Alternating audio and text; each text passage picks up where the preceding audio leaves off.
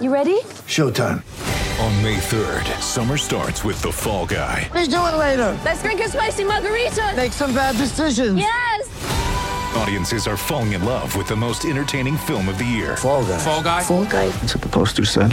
See Ryan Gosling and Emily Blunt in the movie critics say exists to make you happy. Trying to make it out? Nope. Because I don't either. It's not what I'm into right now. What are you into? Talking. Yeah. The Fall Guy. Only in theaters May 3rd. Rated PG-13. Channel 7 commentator Alistair Nicholson. How are you, Al? G'day, Flash.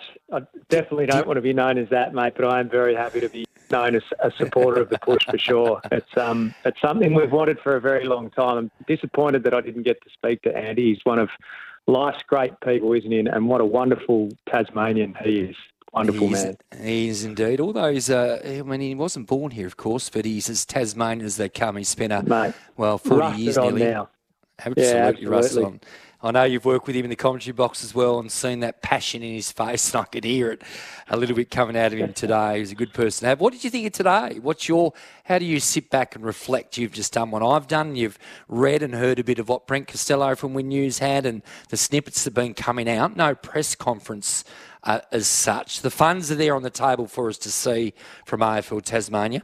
Feels pretty positive to me. What do you think?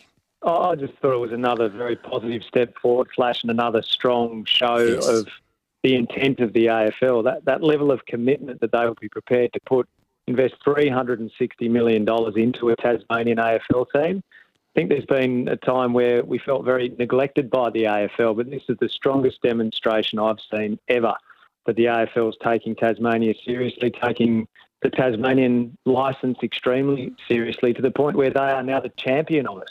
They want to see this happen. They're pulling out all the stops to try and make it happen. And to be honest with you, I can't see a world in which it doesn't happen. No, I've got people that, and I know you do, close to me that you think would know, and a couple in particular that haven't wavered through this whole process and said, Flash, it's going to happen. It's going to happen one way or the other. Look, everything obviously today was on the contingency, of course, that they get the $240 million out of the government. When you've heard the Premier or the Prime Minister of the country, Labor Governor, if you like, Anthony Albanese, his language and stuff, I feel like he's reasonably positive. Today, I'm not sure if you heard today's statement at all. What's your take on what the Prime Minister of this country at the moment is saying about the potential of this great stadium here in Hobart? Yeah, I mean, I think it is genuinely positive, Flash. I do too. And it's something that he keeps talking about as an urban renewal proposal for a site that's been grossly underused, a magnificent piece of real estate in Tasmania that sat there vacant for way too long.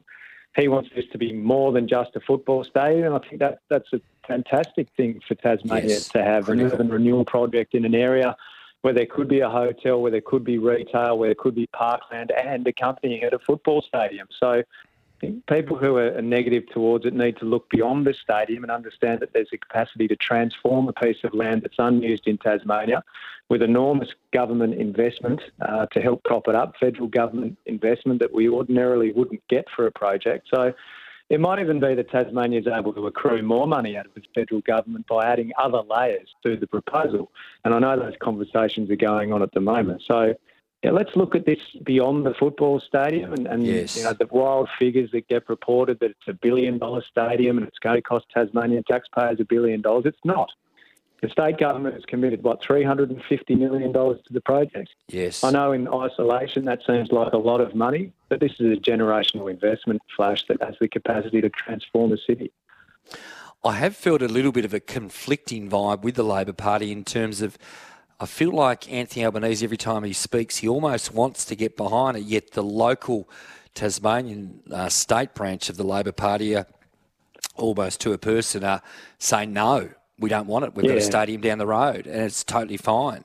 When you hear that sort of language, you've been to Bellerive many times as I had, and you've seen it and the state of it, etc. And it's still a very good cricket facility. Let's not completely, poo-poo the whole thing. But when you hear those types of comments, we've got a stadium down the road. What does Alistair Nicholson think? I understand it. I mean, I find the negativity from the state Labor Party really disheartening.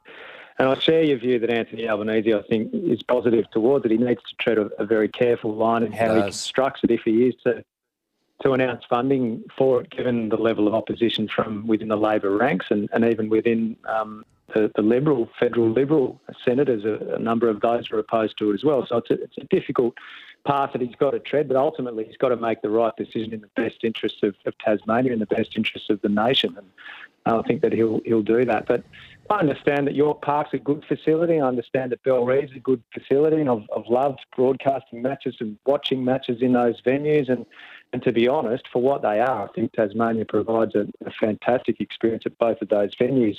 I think organically a Tasmanian AFL team would have demonstrated in time that a new stadium was necessary. I think the popularity of it will be so high that it'll show that there is a demand for that and there is a necessity for a bigger stadium and a more modern stadium.